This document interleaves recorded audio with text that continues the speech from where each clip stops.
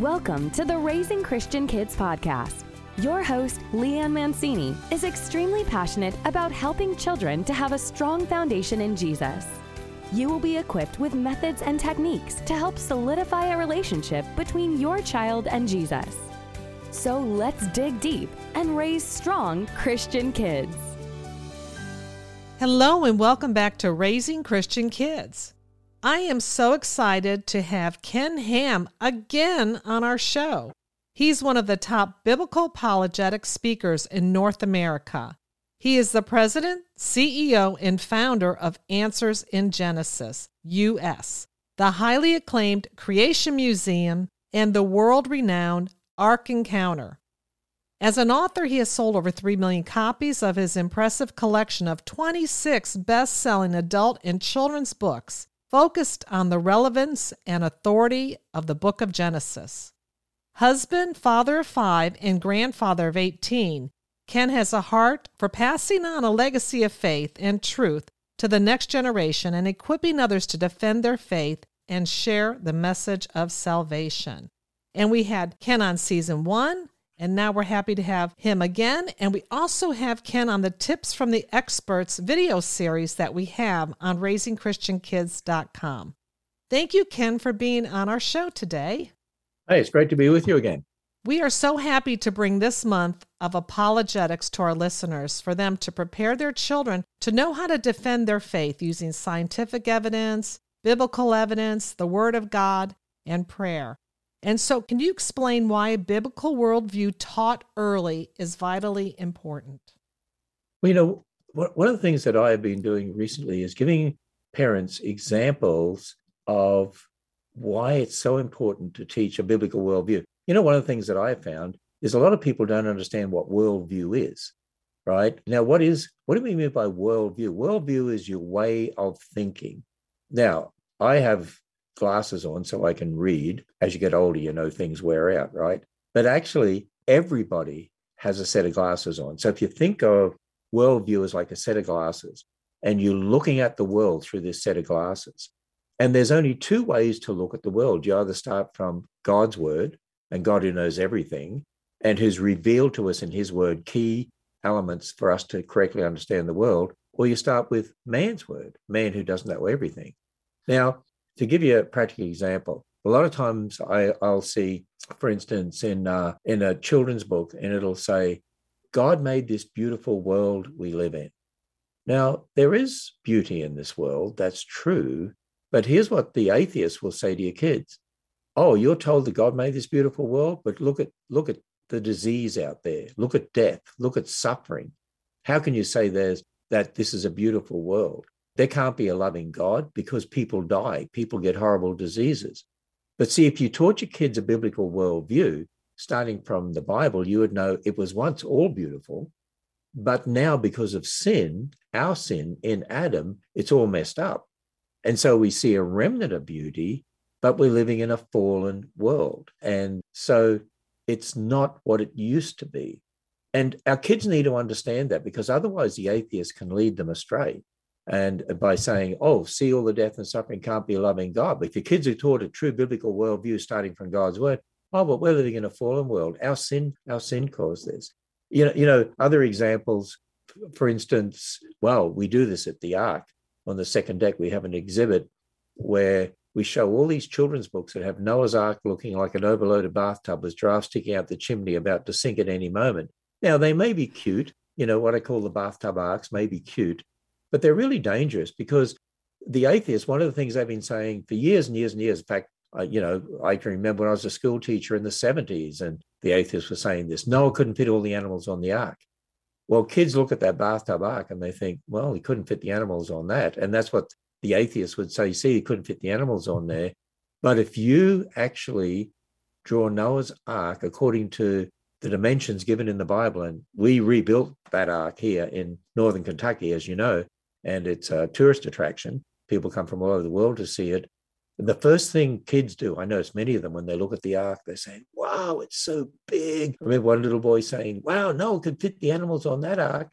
So, we've got to be careful in that teaching a true biblical worldview, we'd be starting from the Bible. Noah's Ark was a massive ship. not a bathtub ark. And, there are lots of other examples too. Like I noticed that a lot of children's books sometimes have, poodles in the Garden of Eden or Holstein cows in the Garden of Eden. Here's a problem, because we know that they've been bred. Holstein cows are a breed of cattle and poodles are a breed of dogs. And we know that they've been bred in the last few hundred years. And so the evolutionists will say, so your parents told you that God made all the animals we see today? But wait a minute, cows have changed and dogs have changed, and these breeds have been bred in the last few hundred years. See, evolution's true.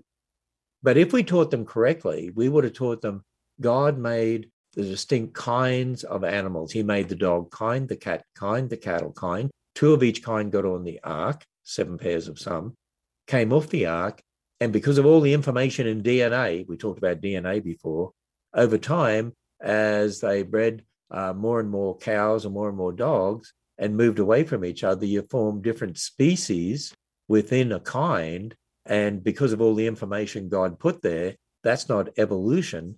So, God didn't make the poodle directly. He made the dog kind. The poodle is a descendant of the dog kind. So we've got to teach them correctly, or the evolutionists will capture their minds and their hearts and drag them away from the Lord. So we've got to teach them a true biblical worldview, which means starting from the Bible, which also means really starting from Genesis 1 to 11, because Genesis 1 to 11 is the foundation for everything. Everything. A whole worldview, but everything. Yes. And you can just say to a child, look, we see all the people, the various kinds of people, but it started with Adam and Eve. Adam and Eve. And so there aren't different races of people. There's different people groups who are all one race. So again, that's all a part of teaching our biblical worldview. Absolutely. Could you just tell us about the Creation Museum, some of the highlights at the Creation Museum and at the Ark Encounter for our listeners, please? Sure. The Ark Encounter and the Creation Museum are the 2 leading Christian-themed attractions in the world. And people have asked me over the years, why did you build these? Well, really, we built them to help the Bible come alive.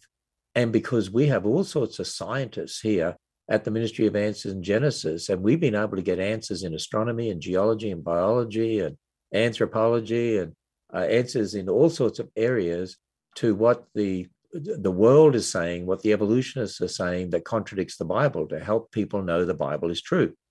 And so we built the Creation Museum. It's got a planetarium, so you can come and learn about astronomy. You sit in the seats and we take you into outer space and you learn all sorts of things about the stars, and they couldn't have evolved from a Big Bang, and how they declare the glory of God. We have a 4D theater as well. And we give you a whole overview of the Bible in the 4D theater.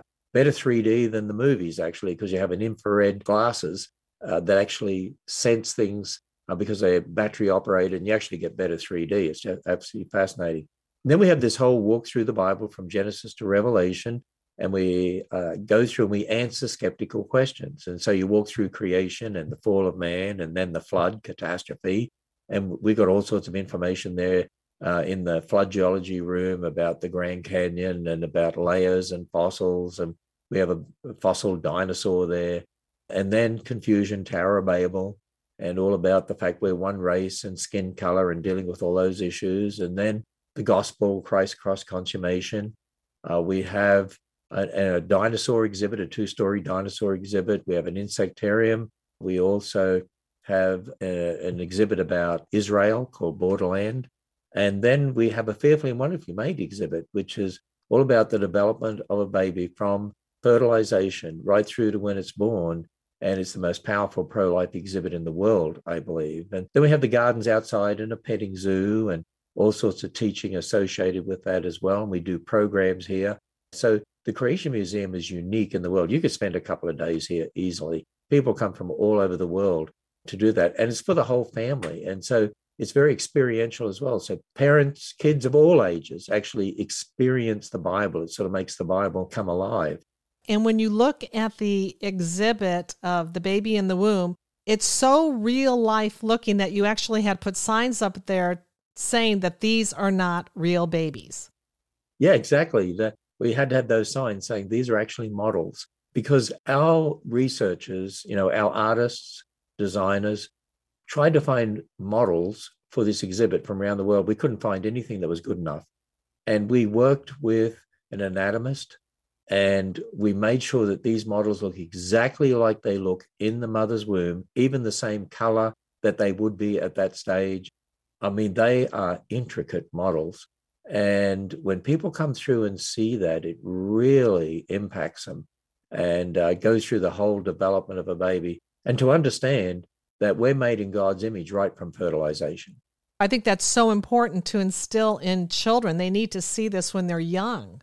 Absolutely. That is actually a baby, a real baby, not a cell. It's right, a baby. Or a blob of tissue or whatever. Yeah. And, I see families all the time taking their children through that exhibit and teaching them about, how you developed in your mother's womb and so on. It's a great opportunity for parents to teach their children and then to deal with issues like abortion and that sort of thing, which are so prevalent in our culture today. And so, you can do that with all sorts of exhibits. One of the exhibits we have at the Creation Museum, one of the newer exhibits, is all about the history of the Bible, because most parents don't even know, how did the Bible come about? How did this all come together? Who decided these were the books for the Bible? So we go through and show you the whole history of that, right up to God bringing his word together for us, his written word together for us.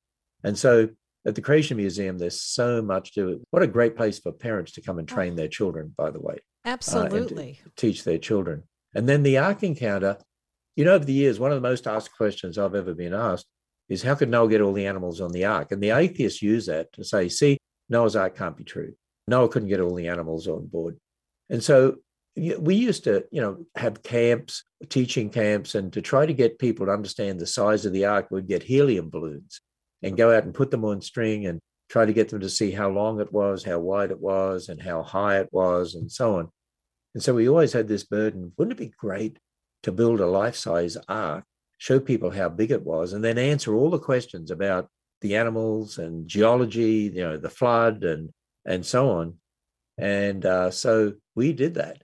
We rebuilt Noah's Ark to the size of the Ark. It's 1.5 times the length of a football field, half the width of a football field, 51 feet high, but it stands 15 feet off the ground. So it's 7 stories high, 10 stories high at the bow, 3.3 million board feet of timber. It's the biggest timber frame structure. That's the correct terminology, timber frame, biggest timber frame structure in the world.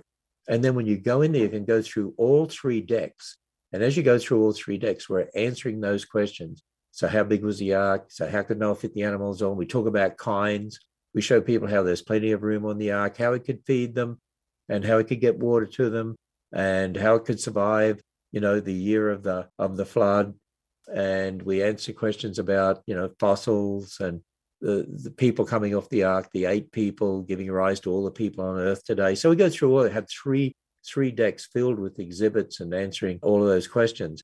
Then we have a zoo at the back of the Ark, and we have lots of teaching about kinds.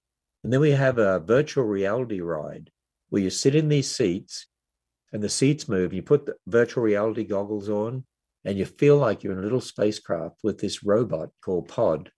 And then the seats move, so you feel like you're having a ride in a spaceship going back to the time of Noah.